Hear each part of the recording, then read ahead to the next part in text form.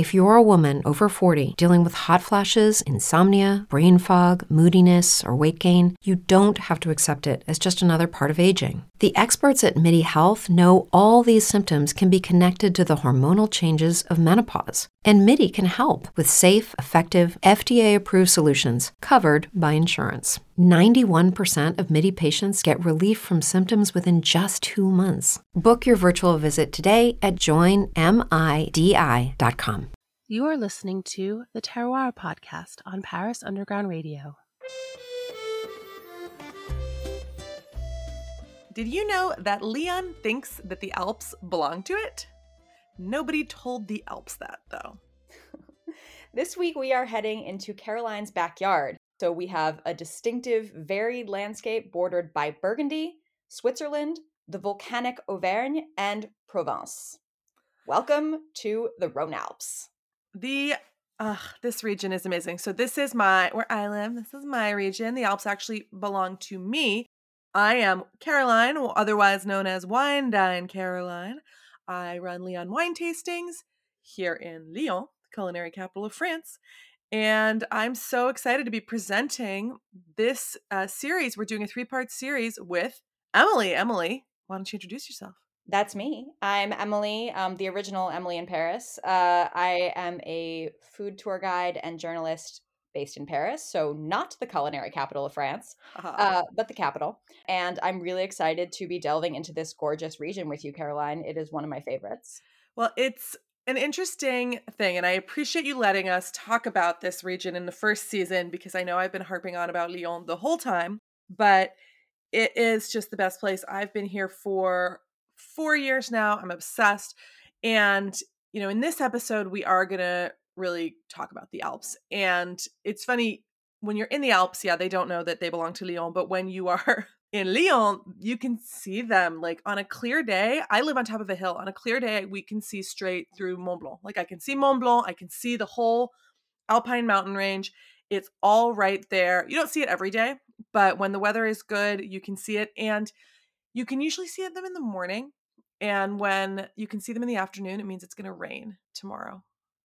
Oh, I like that. Yeah. So I love the Alps. I love seeing them. It just tickles me every time. And like real talk, to get into the best ski resorts, like for me to go to Courchevel, if I hopped in my car right now, it would take me about 2.5 hours. Ugh.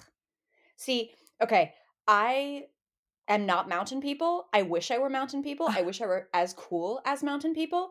And I house sat for Caroline and dog sat her beautiful, phenomenal, affectionate dog Buffy, and just wished I was as cool as mountain people someday. I'm definitely mountain people, but you're beach people, right?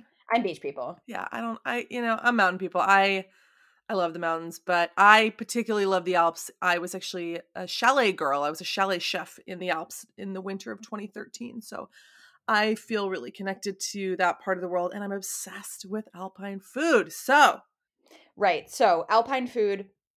So this region is really cool because we're basically between two mountain ranges, but we're going to focus this episode on the Alpine side of the Rhone Alps. So everybody knows, or everybody's probably heard of the Alps. It's a mountain range shared among France, Switzerland, and Italy. And so there are, a lot of shared culinary specialties across the Alps. And so essentially that's because, as we've talked about before on this podcast, for about 400 years, this area was its own thing. It wasn't part of France. It wasn't really part of Italy. It was the Duchy of Savoy. So Duchy of Savoy basically extends, from what is currently France, so cities like Annecy. It didn't go as far as Grenoble, which we'll talk about in the future. It included Italian cities like Turin and Asti, but it didn't go as far as Genoa. And it even at one point extended as far as Nice. So this is a big area. It did include Lyon. It did include Lyon, exactly. Yeah. And are we going to call it Savoy, or can we please call it Savoie? Okay, we can call it Savoie. This is like my issue with like whether to say croissant or croissant. I just tend to avoid referring to them as often as possible. No, we got to call it Savoie because Savoie. We just have. It's funny here in Lyon. You do see sometimes like graffiti that says "Libre Savoie," like they want to be an independent country again, and you see it all over. It's pretty funny. And I mean, yeah, I think that it's I mean, it's like we said, it's mountain people. It's, you know, this historic linked to an area that no longer exists from like a governmental standpoint, but definitely still exists and persists in the food and the culture. So when we talk about Savoyard food, we're talking about something that I absolutely love. So as with other regions, when we say like à la provençale, we're talking about something that has like, you know, tomatoes and eggplant and courgettes. When we're talking about à la basquaise, we're talking about, you know, tomatoes and peppers. À la normande, we saw a couple episodes ago, means with cream or with apples. À la savoyarde generally means with cheese. It's a fancy way. Like if you're like, I'm going to have, you know, a cheese sandwich, you could call it a sandwich à la savoyarde and feel really fancy. But we're not just talking about any cheese in this region. We're talking specifically about the kinds of cheese that are really popular in the Alps. So this is pressed tome style, so Tomme, or the older word is Tome cheeses, which basically is linked to the word for tile in French, so like floor tiles. Weird. So they're pressed. Yeah, exactly. It's weird pressed, you know, blocks o cheese. And that when you say pressed, what does that mean from like a texture standpoint? Because I think a lot of people don't really know the cheese lingo. And these are like, just to clarify, these are pretty big cheeses, right? Oh, yeah. Okay, so this is actually kind of cool. So essentially, the original Tum cheeses, the big ones, come from a region that we're not going to venture into today, but it's the Franche-Comté. But they're made kind of in the same style all across the Alps, whether you're in Switzerland or in the former Savoie or you're in Franche-Comté. But basically, what it is you collect a lot of milk, you get your caillé, so you separate your curds and your whey. And then because water is the enemy of cheese conservation, because water essentially makes cheese go bad more quickly, you press down on the curds so that you're expelling water. Like kind of if you imagine like your curds of cheese are like a sponge full of liquid and you kind of press out some of the liquid.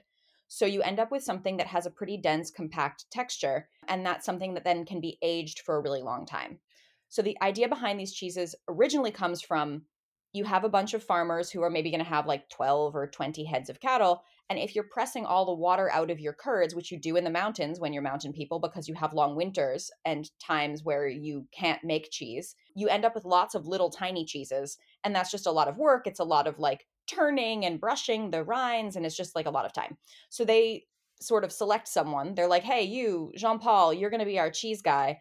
And everybody brings their milk to Jean Paul, and Jean Paul makes like 120-pound giant wheel o cheese, and then they sell it together and reap the benefits together. So that sort of cooperative for cheese is called a fruitière, and that's sort of how a lot of these big Tum style cheeses are made in the Alps.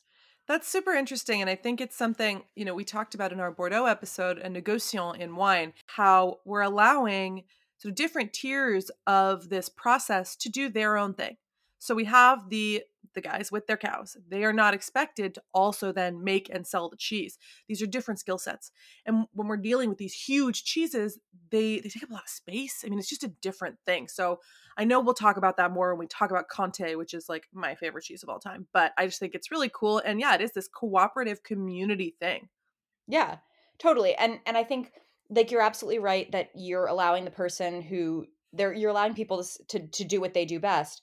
And what's cool about that too is it allows you to scale production up. Now I know that that scares a lot of people because we love this idea of like small artisanal producers, but if you go back to like the smallest, most artisanal, it's a family. It's you know, the dude raising the cows, his wife is like raising the chickens in the basse-cour, as we talked about in the Périgord, and she's making cheese and maybe making like home fermenting some beer.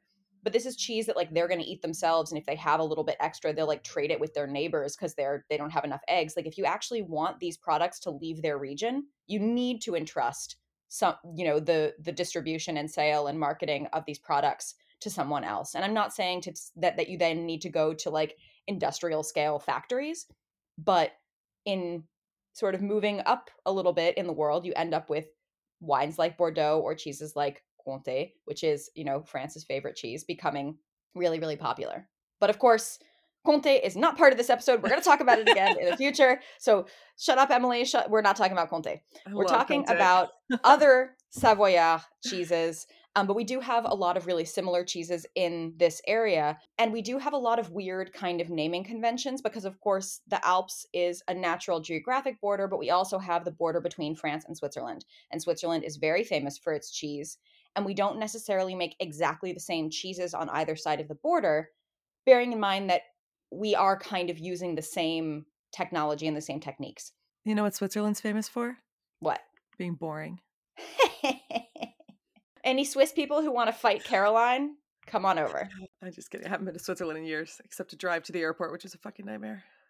The last time I was in Switzerland, I went to Bern and participated in this like Bernese tradition where you jump into the river that's in the middle of the city and like float down, and like you leave all your shit just like on the riverbanks because it's Switzerland and like no one's gonna rob you. And I was just like, this, for as a native New Yorker, does not compute. Like I can't figure this out. Hey, that doesn't sound boring. That sounds really fun. No, it's actually really fun.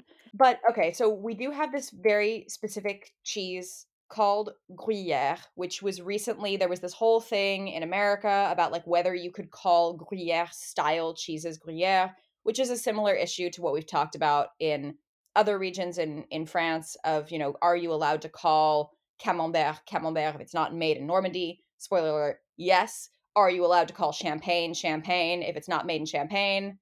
Absolutely not. Only right? in Russia. Only in Only in no. Russia. Yeah. Well, they allow a lot of things that we don't really condone on this podcast at all. We So- don't talk about Russia. That's probably smart. But we do have a weird naming convention in France, which is that there is a cheese in Savoie called Emmental de Savoie. And it looks like what you imagine when you think of Swiss cheese. It's a big cheese with like a semi-soft but mostly hard texture with giant holes in it, right? It looks like the cheese that like mice are always after in like cartoons. Uh-huh. But it's not a Swiss cheese, it's a French cheese. It's Emmental de Savoie from the French side of the Alps. It's made in Haute-Savoie and Savoie, and in a move that boggles the mind and pisses off a lot of Swiss people. In France, we often call this cheese Gruyere. It's not Gruyere. It's not made in the town or in and around the Swiss town of Gruyere.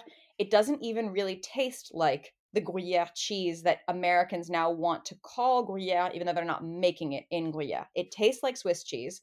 It's probably the most common cheese in most French kitchens. They buy it like shredded in bags. They use it the way that we Americans use like shredded cheddar.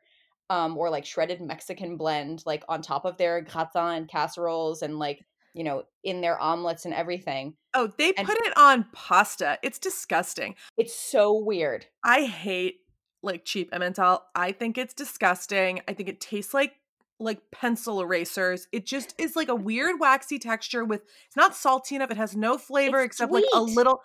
It has a sock vibe. Like it's the only energy it brings to the table, like shitty shredded Emmental. The only thing that brings to the table is like a slight whiff of dirty gym socks. Yeah. And it melts. That's like it's only what do you call that? Valeur. Its only quality is that it's melty. Yeah, no, it's terrible. French people, It melts. That's all.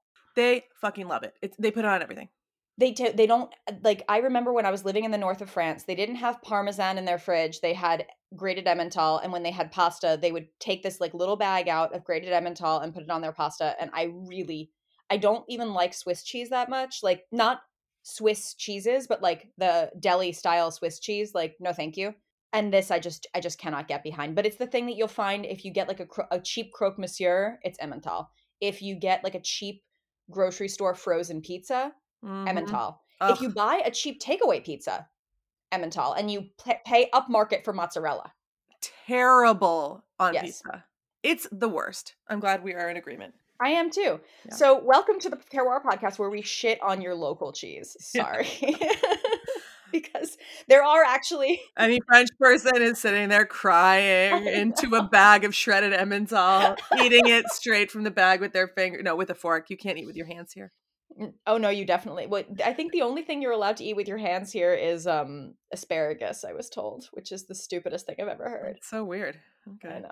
But I have bones to pick with a lot of the purported etiquette rules in this country. So whatever. That's for another podcast. That's for navigating the French, when you definitely should do an episode on etiquette. I think that would be amazing. I'm actually very thrilled by the idea of an etiquette episode of Navigating the French. If anybody doesn't know what Navigating the French is, plugging it here, it's my podcast where I talk about a different French word each episode with an expert and try and see what it tells us about French culture. It's the best. Need to know what's going on in Paris this week? Make sure to check out Don't Miss This on Paris Underground Radio. You'll learn about events, museums, restaurants. You'll learn about all the cool stuff that's going down in Paris in the coming week. Now it's time for a word from the sponsors of the podcast. It is Ryan here, and I have a question for you. What do you do when you win? Like, are you a fist pumper, a woohooer, a hand clapper, a high fiver? I kind of like the high five, but if you want to hone in on those winning moves, check out Chumba Casino. At ChumbaCasino.com, choose from hundreds of social casino-style games for your chance to redeem serious cash prizes. There are new game releases weekly, plus free daily bonuses, so don't wait. Start having the most fun ever at ChumbaCasino.com. No purchase necessary. VGW. Void where prohibited by law. See terms and conditions. 18+. With the Lucky Land Slots, you can get lucky just about anywhere. This is your captain speaking. We've got clear runway and the weather's fine, but we're just going to circle up here a while and get lucky. No, nothing like that. It's just these cash prizes add up quick. So I suggest you sit back, keep your tray table upright, and start getting lucky. Play for free at LuckyLandSlots.com. Are you feeling lucky? No purchase necessary. Void where prohibited by law. 18+ terms and conditions apply. See website for details. And now back to the Terroir podcast. We do have other pressed tum cheeses here that I do love that Thank are the more Lord. similar. I know, right? So these ones are going to be more similar to Gruyere or to Comté, but what I kind of prefer, and I know we're probably going to have a fight over this, I actually kind of prefer the Savoyard tum-style cheeses over Comté. I know, shock horror, because they're a little funkier. Comté's really nutty. I love Comté. Comté's my favorite, and I say this as someone who's obsessed with the Savoie. Like, I want a chalet in the Alps one day. I love it, but I'll still take Comté over, say, an Abondance or a Beaufort any day. Okay. And whereas Abondance is like, pressed cheeses are probably my least favorite. Like, if I had to give up a category of cheese, if I was like, held at gunpoint and they were like, choose a cheese you can no longer have, I'd pick pressed cheeses, probably. But Abondance is my favorite of the pressed cheeses. So it's a smaller pressed cheese, all things considered. Each wheel is like only about 10 kilos, which is like 22 pounds. That's bigger than my dog. Right. Yeah, it's still big. It's just smaller than a lot of the other ones. And its name, so Abondance, comes both from the valley of Abondance, which means abundance, which is lovely, and the cow that lives in the valley of abundance, which is also called Abondance. And this cheese tends to have like a little bit of like funk to it. Like, it's a little footy in a really pleasant way. And I really like it. Then you also have Beaufort, which is much bigger, sort of more the appropriate size of the region. So it's 40 kilos. So that's like 88 pounds. And it's made with like a blend of different milks from different cows. So you can have Tarentaise, Maurienne, Beaufortien, which is the cow that gets its name or gives its name to the Beaufort cheese. And so that's a pretty cool one as well. But these are also the names of the valley. So I lived in the Right. Tarentaise Valley. There's the Beaufortin Valley. And Beaufort, I would say, is the biggest one. I mean, Beauforts are huge, but they also, can I tell you a cool Beaufort story? Please. The Beaufort, the side of it is concave. So a Beaufort is like this big, huge round, but the inside, like, it comes in, right? Mm-hmm. And it's because they used to tie a rope around the cheese to like haul it back up the mountain Oh my God, amazing. on the back of a horse. Yeah, and like drag it because they're so big and heavy. They're so heavy. 40 kilos is super heavy. But Beaufort is, it's a big deal. I mean, these are the cheeses you need in your fondue. And you might not have all of it be one of those big cheeses, but you want to mix if you're doing fondue right. Yeah. Fondue, actually, I want to shout out to there's an NPR podcast. It's something about money. Is it good with money? Is it bad with money? I'm bad with money. Is it? Don't say I'm that. bad with math. That's why we have this podcast.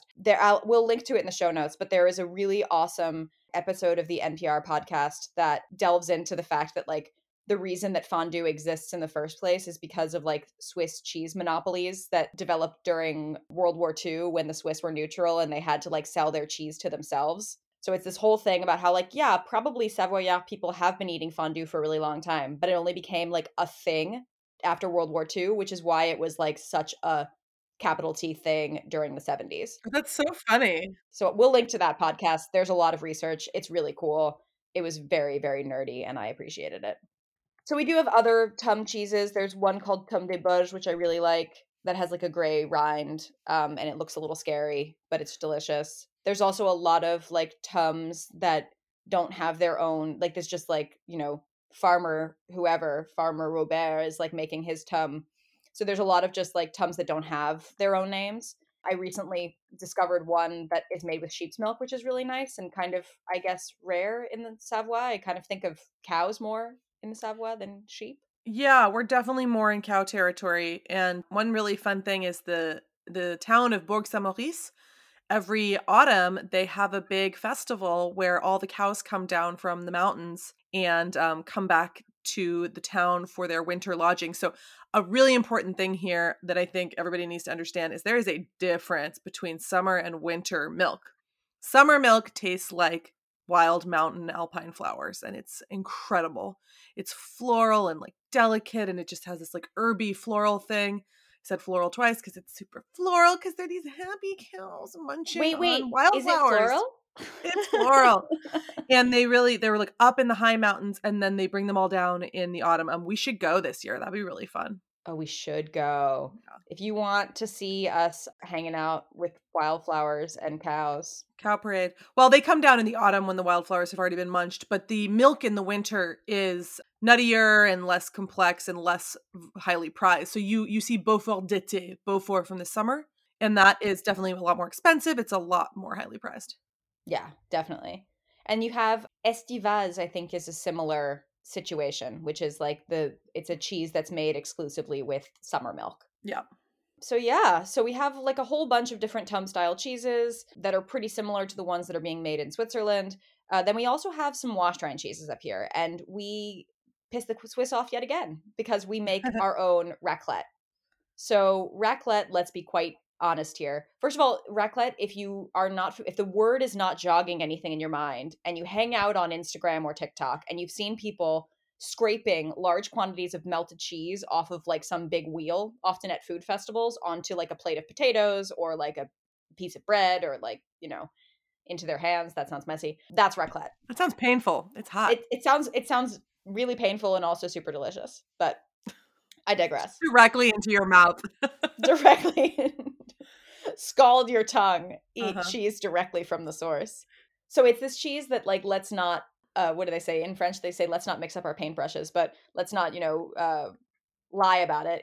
It's definitely Swiss. But the French Really? I did not know that. Yeah. No, it's 100% Swiss, but the French make their own. So we have the same thing. It's kind of like when we stole Edam from the Dutch, but that's our northern episode.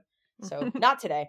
But we basically took the raclette recipe and started making our own. So the Swiss raclette has had an AOP since 2003. Savoie only has the IGP, which is, the AOP, AOC junior kind of. It's like a bigger next sort of step down in terms of, not necessarily in terms of quality, but in terms of prestige and specificity. And it tends to have a bigger region, right? And a little more flex. Okay. There we go. So sorry, not flex, a little more flexibility. Oh, I thought you meant a little more flex. Like, here we are on EGP. No, the AOP has more flex. The IGP has more flexibility. So basically in Savoie, where we have the IGP, we make about 3,400 tons of raclette a year. In Switzerland, in the area where they've protected it, they make about 2,000 tons a year, so in the Valais. But then they make 10,000 tons elsewhere in Switzerland. Wherever it's coming from, it's delicious. The French absolutely love it. In the winter, you often have like a raclette party and people will have these like raclette machines that they set up at home. And so rather than having this big half wheel of cheese that you actually scrape the cheese off, which is where the word raclette comes from. Racler in French means to scrape. So you get this like wooden paddle. You hold your cheese up to a heating element, or sometimes if you're actually in like a real Swiss chalet, like up to like a fire, it melts the side of the cheese and you scrape it onto potatoes and charcuterie and it's delicious. It's really mild. It's really not very funky. It's buttery and melty and wonderful. I love raclette. Yeah, it's so good. In France, you actually can buy this little thing where you have like a tiny little frying pan where you put like a slice of raclette in and you heat it under this element. The French eat about 800 grams of raclette a year each in this fashion. It's a lot of cheese. It was my downfall. I made a mistake back in 2007. I was living in Cannes, which is not Alpine country. It's No. not mountain people. It was spring. Definitely not the appropriate time to be eating raclette, especially not in the south of France, where in spring it's already like 70 degrees out. And some friends and I decided to go to this restaurant called Canne Suisse, where they have raclette and they have like baskets of potatoes suspended from the ceiling and like a big raclette apparatus. And it's like this whole thing. And I ate so much raclette that while the rest of my friends decided to go out like dancing afterwards, I had to take myself on a long walk home, like a very, very deviated walk, because I just overindulged in the raclette. It's so fucking delicious. Oh my god, that's pretty funny. Yeah. It's definitely a seasonal thing that you deserve once you've had a lot of exercise skiing, I think. Yeah, it's definitely an après-ski thing. Mm-hmm. And so is tartiflette. So tartiflette is another sort of après-ski dish that you find in this region. It's made, so it's got a fun name because the word for potatoes in Savoyard dialect is tartifle, which I think is fun to say. Tartifle. And it looks like it should be a really ancestral traditional dish. So it's basically like boiled potatoes that are like sliced and tossed with bacon and onions and sometimes cream, and then topped with a reblochon cheese, which is a kind of a cool cheese that was invented by farmers trying to like tell the tax authorities to do one. So like in the 13th century, the farmers were tithed by their landlords based on how much milk they produced. And so the day that the landlord would visit, they would undermilk their cows and be like, oh, this is all the milk we've got. It's poor us. And so their tax would be lowered. And once the landlord left, they would milk their cows a second time. And the second milking was richer. And they would use it to make this cheese. And they called it reblochon because the local patois, the local dialect, reblocher, the verb, meant to milk a cow twice. So like blocher was to milk a cow, reblocher is to milk a cow twice. I love that. So the cheese is super traditional, but the dish actually isn't. So there's this accusation that in the 80s, there was like a glut of this cheese. There was too much. They couldn't sell it all. And so the Reblochon Guild came up with this recipe to try and sell Reblochon to Parisians who were like, ooh, it's traditional. It's like an old-fashioned like dish, whatever. And so they thought that they were making this really, really traditional dish, and turns out that it was just invented by the Cheese Guild. Now, I talked to the Cheese Guild about this, and they vehemently deny it, but like that is par for the course, right? Like they wouldn't want people to know that. That is so funny. Yeah. How did you hear about that? So it's in a book. It's the Gastronomic Encyclopedia of French Food, which is, you know, my fun Saturday afternoon reading. And, you know, the guy who wrote the book sort of said, you know, this is when it was invented. And it makes sense. You know, that's what we were talking about with fondue. That's kind of how fondue was invented, is like, oh, we have all this cheese. What are we going to do? I know. Sell it to like urban people who think they're coming out in the countryside to get some traditional dish. Well, it's also this moment where skiing is like blowing the fuck up, and like we have the Winter Olympics in Albertville in the 80s. Like it's, you know, the 70s and the 80s were big in the Alps. A lot of development there, a lot of money coming in, probably the most money that had come in, you know, 100 years, you know, so. Right. So it makes sense. It's just funny.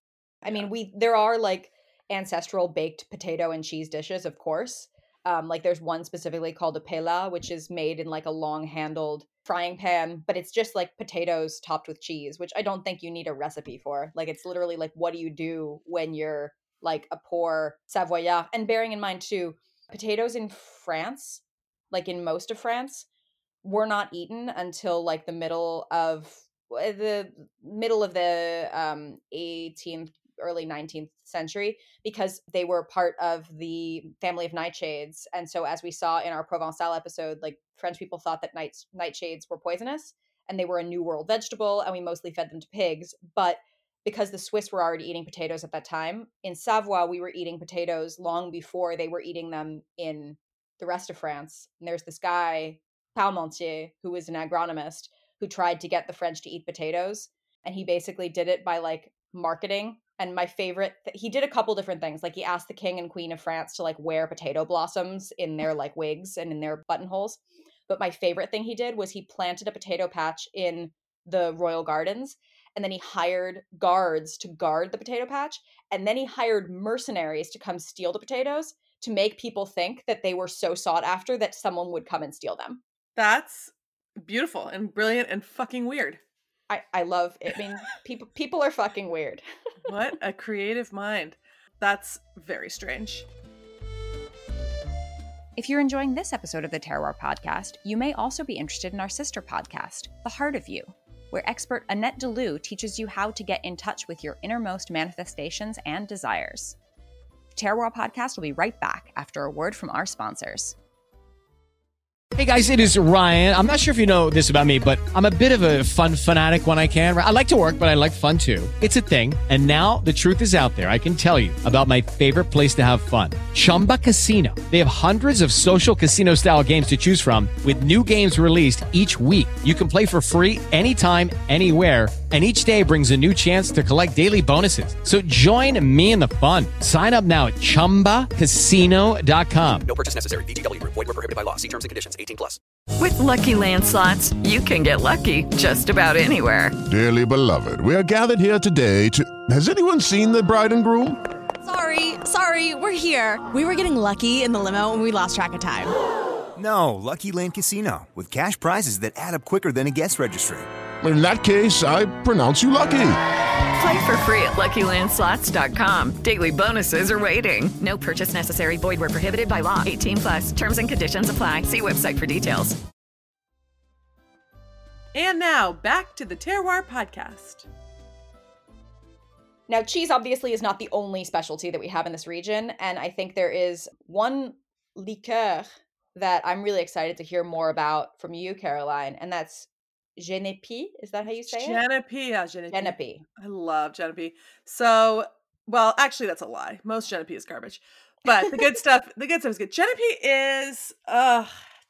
is just takes me back to being really drunk in the Alps during my ski season. When you go do a ski season as a worker, you are there to party, ski, and maybe work. I was a cook, so I was running this chalet. I was the chef, and I was more on the party side. But Genepi is a digestif, so you would drink it after dinner. And it's something that is super traditional. It's been there forever. It is a green, well, the crappy ones are bright green. It's really sweet. And it's made from wildflowers grown on the highest mountain tops. So there is some industrial Genepi, but I mean, you really don't find it much. It had a moment of popularity. I kept seeing it in San Francisco, but because Dolin, Dolin, they made one and they imported it into America and like gave it to all the bartenders who were like, oh, this is so cool. And I'm like, I knew about that years ago. But have you had it? So no, I'm not. The French are super obsessed with their like digestif, their Dijon. I'm not a fan of Dijon. Like I usually keep drinking wine. So I haven't tried this. And the only Dijon that my French friends drink is that like Jet 27, like the mint one. Ew, tastes like Listerine. That's why you don't like it. That's horrible. No, Genepi is like, it's really sweet. It's sort of medicinal, but it's really floral. And you do shots of it at the bar at 2 a.m. Or if you're civilized, you would have it after a meal. So it dates back to medieval times. It would have been made, at home, and it's used to treat gastric problems. It was a medicine to treat gastrointestinal issues. There are 5 types of Genepi flowers. They're little white flowers, but only the yellow Genepi is used for this. It can only grow between 2,000 and 3,000 meters above sea level. So that is 6,500 feet to 10,000 feet above sea level. So it's up high in the mountains. It is wildflower. It's actually illegal to pick in Switzerland, but in France, you are allowed to pick 100 sprigs of it per person per year, and you will get in trouble. Who's keeping track? The douane. Really? Yeah, it's a big deal. It has a pretty short season in the summer, but basically you can pick it, and then you macerate it in in spirit and add sugar, and you've got it. So yeah, Genepi's really fun if you can get your hands on it. It's something you would have, a little shot of after dinner to sip on, and it is coming up more and more in cocktails now. Okay. Does it taste anything like Jägermeister? It's definitely better than Jaeger, and it's not. Okay, I good. mean, Jaeger's like brown, right? Yeah. It's something, if you are a drunk person in your ski resort, it's something that you could have as opposed to Jaeger, but it's more special. It's so specific to this part of the world. Jaeger, I think, is more mass produced. You can't mass produce Genepi because it's made from a wildflower. Like Right. Okay. literally, I mean, in Switzerland, it's illegal to even pick them because they're very rare. Okay. So it's really special. So when you were a drunk ski person Mhm. and you were also the chef, Mhm. what the heck were you cooking? Oh, I actually had a great gig. I had a beautiful kitchen with an incredible view, and I just made whatever I wanted. So I wouldn't make fondue and stuff like that because on my one day off a week, that's when they would go and get fondue, the guests. But yeah, I had to do breakfast. Then I'd have to make a little cake. Afternoon tea. It was British people who were coming over. Okay. The Brits know how to ski. They come over. They pay for like a chalet with a chef, and then there was also a host. So it was me and Maxine. We also shared a room. Fun. Literal twin beds in a room. We had a window in our room, so that was lucky. But yeah, we worked a lot. But I would have to make an afternoon tea, and I would always make American stuff, which everyone got a kick out of. And then I would do a 4-course meal. One of those courses was cheese, but I don't know. I just made whatever I wanted. I did, do like short ribs or Awesome. I did like a chicken. I mean, it just depends. I had a lot of freedom, so I got to be chefy, which was fun. And That I is learned fun. how to cook for 16 people on a hangover at the drop of a hat. So if you ever need a party person, I can whip out a meal for a large group in my sleep at this point. Love that. Well, one of everybody's favorite hangover cure meals, if you're not as practiced at cooking 4-course meals with a hangover as Caroline is, actually comes from this region, and it kind of reminds us how close we are to Italy, and that's crozet. So crozet is a pasta that's like local to Savoie, and it's a little square pasta. Like it's not any fancy sort of shape. It's like little flat. It's like imagine if you took like linguine or tagliatelle and like cut it into squares. Yeah, They're tiny. they're little tiny. They're like sequin sized. They are. They're sequin pastas. Yeah. Oh my god, I love that. They're actually pretty hard to cook. Well, I can't eat them. It's fun fact. I am not allergic to very much, but I am deathly allergic to buckwheat. Find out more about how I figured that out on our forthcoming Brittany episode, which features me passing out in front of a caravan of very hot rural firefighters and waking up in an ambulance with a country doctor in his dressing gown. And he actually had the little black bag and everything. That sounds like a great story. So I can't eat these, but apparently they're great. They're good. Yeah, you have to cook them right. You have to cook them a lot, and often they can kind of like become mushy, but they're kind of chewy.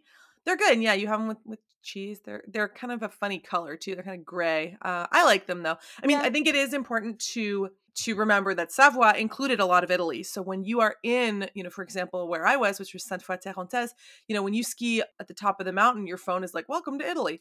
And there's a lot of pizza here too. There's a lot of, Italy and France, again, like we talked about in the Provence episode, they're kind of, arbitrary modern concepts. And Savoie went from Lyon to Turin. Right.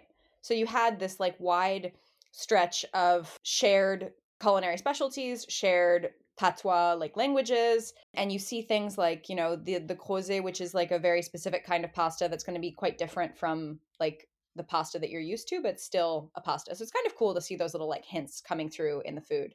With the crozet, they do, I know, make like a version of tartiflette with the crozet instead of potatoes. So call it croziflette. And flette is kind of a funny, weird suffix these days, which is like that you can do it with any cheese and then they just change the name. So like you can make it with marbier and they call it marbiflette. That's cute. Feels like they're getting a little ridiculous. So you can also eat crozet with another local specialty, which is sausage. So we make a lot of charcuterie in this area. And then a couple of fresh sausages as well. So one is called porc monnier, which is made with lean pork and with green vegetables. So chard or leeks or spinach or even cabbage. with the idea being that this is a specialty that comes from Beaufort, and the farmers would slaughter their hogs at the beginning of winter and then season or bulk out the sausages with whatever seasonal veggies were already growing in their potager. So, green winter stuff. And the name comes from the fact that it used to be made with lung, so poumon. Ugh. Yeah, it isn't anymore. Now it's just a lean pork sausage. And then we also have dio sausages, which are little sausages, and they can be plain or smoked. They can be flavored with cheese. They can be seasoned with nutmeg, and they are often cooked in white vin de Savoie. Speaking of Oh, which. yeah. Well, so Yeah. I would say that Dio are very popular, easy to find. That's a thing Yeah. you definitely see a lot of. I had never heard of Pomeraniel Dio, but the Dio are definitely widespread. Yeah, so there's a lot of wine here, and there's not a lot of wine here. I lied. There is You're a confusing big, us, Caroline. sorry. There is a big area that encompasses the appellation, the AOC Vin de Savoie. But the actual vineyard area is tiny. So there are less than 200 hectares of vineyards in Savoie, where Bordeaux, for example, has over 100,000 hectares. So it's a pretty big area, though. There are a few random AOCs, but let's talk about the most interesting ones. And remember that we are in the mountains. We are in the Alps. We have a short growing season. So it is really important that the terroir is perfect. And I think the most important part about the terroir here is the aspect. So it's the direction that the vineyard faces. Okay. So if you are not facing south or southwest, you are you're not going to get enough sun, right? So you need to be facing south to some extent, southwest, southeast could be okay if you are, in a good spot where you're kind of sheltered, but the site selection element here is really important because it is freaking cold and you have a very short season. So historically, these wines were, prized locally. I don't think they ever really made it very far. And then in the 70s and 80s, again, when we have this like ski life boom, they are producing a lot more, mostly really cheap white that doesn't taste very good. It's acid water, not very interesting. And so they have kind of a bad rep, although that is changing. So I actually love the wines of Savoie. My favorite is Roussette de Savoie. So Roussette de Savoie is the appellation. Roussette is also the name for the grape, which is otherwise known as Altesse. So you'll see Roussette or you'll see Altesse.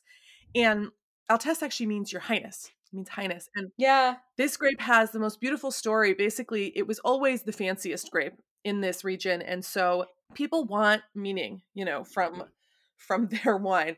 And there was a story that one of the dukes of Savoie brought an Eastern princess, over it to be his wife, and she had these grapes with her.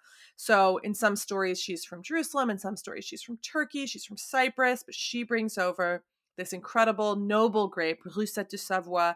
When Roussette de Savoie is at its finest, it's super heady, floral, peachy, really beautiful. It has intense acidity, but it still has some nice texture. It's really good food wine, really good white wine. I fucking love it. And my favorite producer is Domaine du Pasquier, who are in the town of Jongieu near Chambéry, and you can get that in America and in England.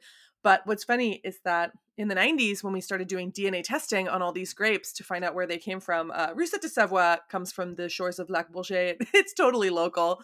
It is not from Turkey.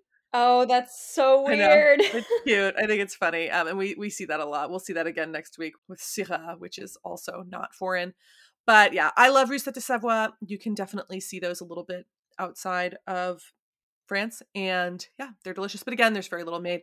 Then we have a vineyard area that if you actually drive out to the Alps from Lyon, you will go past this on your way between Chambéry and Albertville. There's like the freeway goes right past it.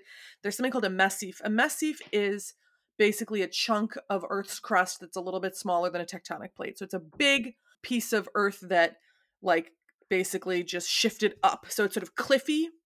And there's this corner. Have you ever taken that road? No, never. But now Oh, I want to. Well, you must. We'll do it. So there's this like corner. It's literally, I'm like making a shape with my hands. And on one side of it, it's this really, really steep slope that's facing southwest. And then the other side of it is facing directly south. And on the top side, the southwest facing top of the corner, it's like a corner coming down into the bottom left. It's a bottom left corner. Does that make sense at all? Sure. If you're a square, it's the bottom I'm a left square. corner. Got it. Yeah, if you're a square, it's the bottom left corner and the two sides that touch that. So the Okay. top side, which is sort of southeast facing, is where the Chinin Bergeron is. And it kind of wraps around that edge. And that is a white wine that is actually made from the Roussanne grape, which we will talk about next week when we talk about the Rhone. But it's called Chinin Bergeron there, and it's a very different flavor than the Roussanne we get in the warmer parts of France. It has really good acidity. It's pretty peachy. It's pretty neutral. It's not as aromatic as a Rousset. And then on the southern part, so on the bottom part of the square corner, is Arbin, and that's where the reds come from. So in Arbin, we have Mondeuse is the grape. It's a really peppery grape. It's local, and it's local to Savoie, to the mountains. You see a little bit of it in Bougie. You see there's a tiny bit of it in America right now, but it's like vanishingly rare. And Arbin is, this like black fruit, really surprising red wine from the Alps, but it can really only grow right there where you have this like maximum sun exposure. These are super steep vineyards that are basically like hanging off the edge of a cliff. It's pretty cool. So I love Arbin. I have some in my cellar. It's a really fun one, but it really depends so much on weather and getting that ripeness. Then the one you're probably most likely to see, the cheap one that is the most widespread, is Apremont. And that's the Jacquard grape. It's pretty much just very neutral. It doesn't taste like much and is all about acidity. Good for cooking. I'm sure there are some good ones. It's not my favorite.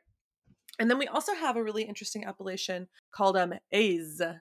So Ayze. And this is a really cool story. This one is actually much further north. We're actually up closer to Lake Geneva, past Chamonix, up into the deep mountains.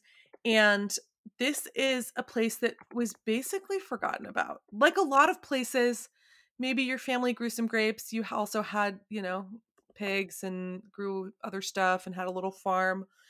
And there was very, very little area, vanishingly little area with the grape Grignier, which is the grape local to this place. And in the 80s, a man named Dominique Belluard, he went off to study. He grew up there, but he went off to study winemaking and came back and decided to like preserve the world's last vineyards of Grignier and make really good wine, and started really getting recognized for it in the 2000s, making really high quality wine. But they make sparkling wines here. So these are traditional champagne method wines, and it's because these grapes have killer acidity that they can really make fantastic sparkling wines. But this is another example, and we'll see it again and again, of how one person can lift up the whole region. So Ayze was irrelevant until Dominique Belluard decided to make good wine there. And now his neighbors see that, they can learn from him. They can basically tag along and make better wine and reach a bigger market because he was the pioneer. So I have not met him. I was supposed to, but the weather was rough and we didn't end up actually going out there. But he seems like a really nice guy. I would really like to go and visit that winery because I think it's really cool how those stories play out, Yeah, that's super cool. Are you planning a romantic trip to Paris? Make sure to listen to Romancing in Paris, our podcast on the Paris Underground Radio by Lily Heiss. Now it's time for a word from the sponsors of the podcast. Lucky Land Casino, asking people, what's the weirdest place you've gotten lucky? Lucky? In line at the deli, I guess? Aha, in my dentist's office. More than once, actually. Do I have to say? Yes, you do. In the car before my kids' PTA meeting. Really? Yes. Excuse me, what's the weirdest place you've gotten lucky? I never win and tell. Well, there you have it. You can get lucky anywhere, playing at LuckyLandSlots.com. Play for free right now. Are you feeling lucky? No purchase necessary. Void where prohibited by law. 18+. Terms and conditions apply. See website for details. And now, back to the Terroir Podcast. And I think this is a region that we've kind of got our eyes on, at least in Paris. I'm interested to see what you sort of perceive as the market attention towards it right now elsewhere, because I know that in Paris, I was interviewing a cellar owner who owns the Cap de Belleville, and he was telling me that, the on-trend region in France right now, in Paris right now, is Savoie, that the wines from Jura, which is right nearby, had gotten to be a little more expensive, and the Savoie wines were still relatively inexpensive for the quality that you could find. And so, like, oh, this might be like the next trendy thing in Paris, but I don't know if that's happening yet in the States or in Lyon where you are, or if they've kind of always been around in Lyon where you are because you're so close. I think they're definitely around here, but they're not super trendy necessarily. But I mean, I was seeing Savoie wines in London 15 years ago. Okay. But only at places that really knew what they were doing. Because again, they are cheap because they're not important. But, you know, in Savoie, it really is about the right producer. And there are more and more good producers. There are more and more young, tiny production producers who are doing cool stuff. That takes a little bit of time, but it's interesting you mentioned Jura, which we'll talk about in our next season. You know, Jura was a super underdog that then became really trendy because, again, the wine was interesting and it was cheap. So that's a story that we'll see again and again. And I'm glad that the Savoie wines are getting more recognition and they're getting better also. Yeah. But stock your cellars now because they might start getting expensive.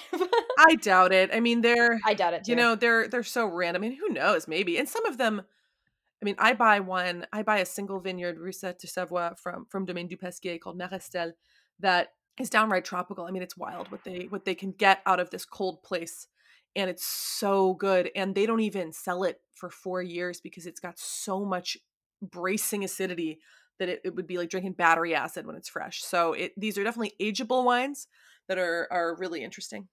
Ooh, okay. I'm putting that on my shopping list. Mm-hmm. Well, once you've drunk all of that, we do also have something to rehydrate you in this region, which is Alpine water. So the water tastes so good there. The water, okay, so Evian is the most famous of the waters in this area. It's actually the best-selling water in France, but also in the UK, Switzerland, Norway, South Korea, Malaysia, and Brazil. Wow.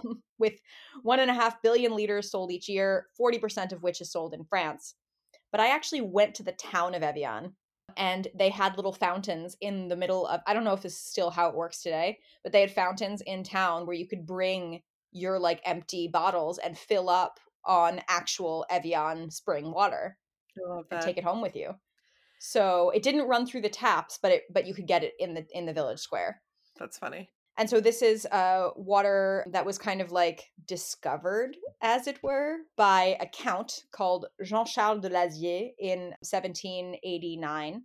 And he basically went for a walk and got thirsty at the Fontaine Sainte-Catherine, St. Catherine's Fountain. And he was a sort of sickly dude who had liver and kidney complaints, which I have to just make a little asterisk here.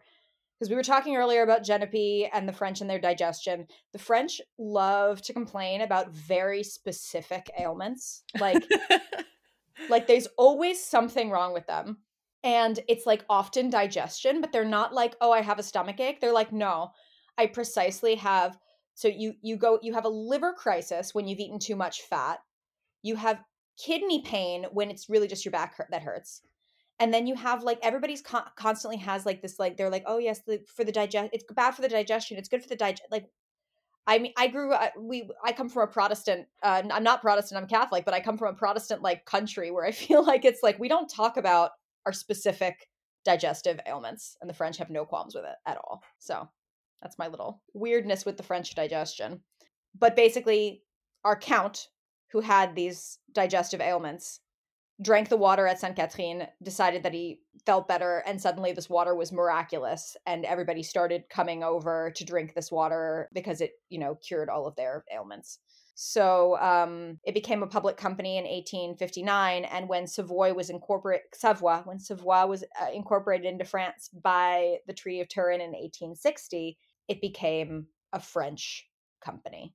And so now it's a very big company, and we drink a lot of mineral water in this country. Yeah, they love bottled water here, which is funny because they're also like super self-identify as being very eco-friendly. Yeah, that's true. And they also, I think they put I think it's becoming less true as generations go on, but they put a lot of stock in how much drinking mineral water can help you with things. Like they're like, oh yes, one must drink mineral water for like the essential minerals, and it's like, no, you can get that from like eating Caroline's least favorite vegetable, which is kale. Yeah, well, I'm not going to do that, so I'd rather drink mineral water.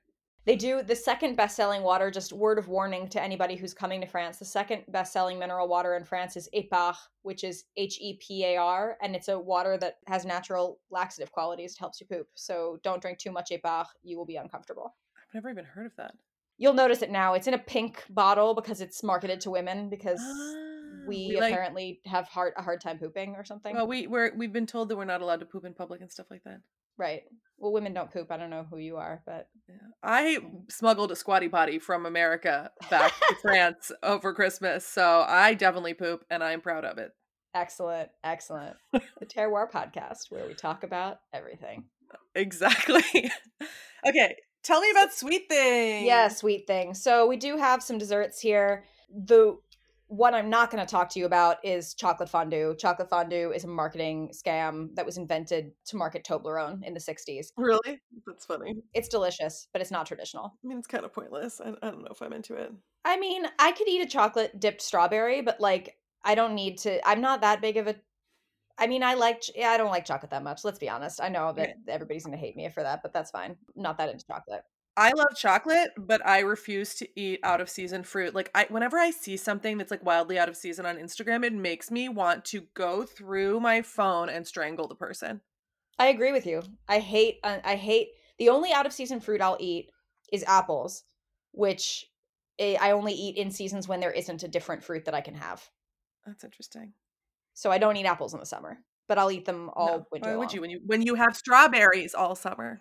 Why wouldn't you just gorge yourself on strawberries? That's what I do. Anyway, speaking of fall fruits, there is a dessert called rissole, which is basically little turnovers that they fill with quince or pear or apple, and those are delicious. That's nice. And then there's a cake called Saint-Genix, which is a brioche filled with something that I'm sure you see a lot in your city, pink praline. Yeah, we love pink praline here. So can I say what pink praline is? Please do. Pink praline. So praline is sugar plus nuts. That's what praline is, and often it's like crushed up or even ground up into a sort of paste, but often it could just be like basically caramel, melted sugar coated nuts. But pink praline is pink.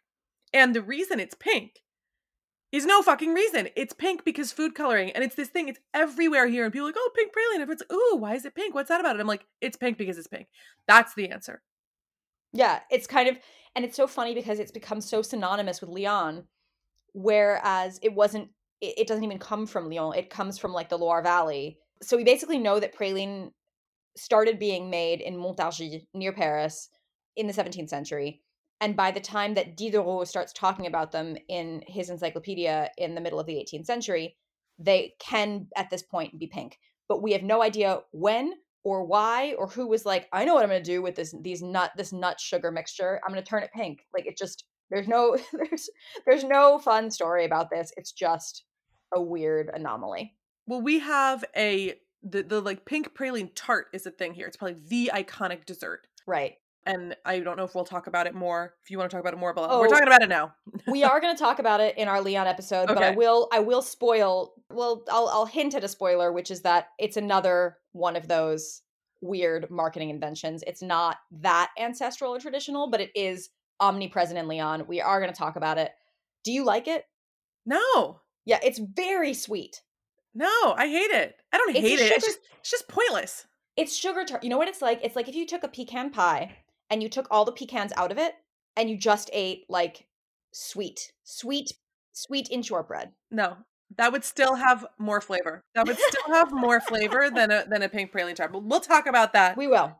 In our final episode of the season where we deep dive into Lyon. Right. For now, we're talking about this brioche that basically is, so in Saint-Genix-sur-Guiers in 1880, there is this baker who marries a woman called François Guillou, and she came from a little town nearby in Isère, which is not in Savoie. And she brought with her this recipe for a brioche flavored with orange blossom water and garnished with a single praline. And he started making them in his bakery, and people loved them. And they were like, we think this is great, but could you like ramp up the praline? And so he started adding more and more praline. And, everybody got very, very excited about it. It became really, really popular throughout France because it was introduced at one of the Paris World's Fairs. And so it became kind of synonymous with the region. But the actual brioche cake sort of thing has a much deeper history before the advent of pralines. And that's the fact that when Sicily was annexed to the Duchy of Savoie in 1713. Makes a lot of sense. So yes, Savoie extended as far as Sicily. Why not? They have this legend of Saint Agatha in Sicily, who in the 3rd century didn't want to sleep with the Roman proconsul. And so he, as you do, had her boobs cut off. Wow. And so we make round brioches in memory of Saint Agatha's boobs. Wow, that's that's rough. That's a horrible story that I'm not sure how to process. Well, it's ridiculous. It's funny to me. I mean, brioche, I guess brioche and boobs does kind of make sense. We do also have a slang term for boobs in French, which is miche. And miche is the word you use for like a big round loaf of bread. So either way, we're just seeing boobs in everything in this country. Yeah, that's funny. Tune in next week to find out more about Françoise and her region, which is not Savoie. We're just going to end on boob slang, French boob slang. Boob slang. Yeah. Tune in next week to find out all about Françoise's region, the Dauphiné, as well as some of the amazing wines from this area. Yes, I'm going to talk about the Rhone wines. We're going to stick mostly with the Northern Rhone because I feel like the Southern Rhone is a whole different can of worms, but it'll be really exciting. And then we're going to round out this season in our final episode after next week's episode, all about Lyon, my city, the best city in the world. Debatable, but it's going to be a great end to our first season of the Terroir Podcast. We have 2 more episodes left. Yeah, and in the meantime, please feel free to subscribe to our podcast on Apple Podcasts and follow us on the social medias if you want to hear us being irreverent about French food on other platforms. Caroline is at Wine Dine Caroline, and I am at Emily_in_France. And don't forget to review and rate. And you know what? If you don't have an iPhone, we still love you. Do it on whatever you're listening on. Just tell people about us and spread the word. We are so happy to be here talking shit in your ear. This episode of the Terroir Podcast was produced by Jennifer Garrity for Paris Underground Radio. For more on this show and shows like it, please visit parisundergroundradio.com.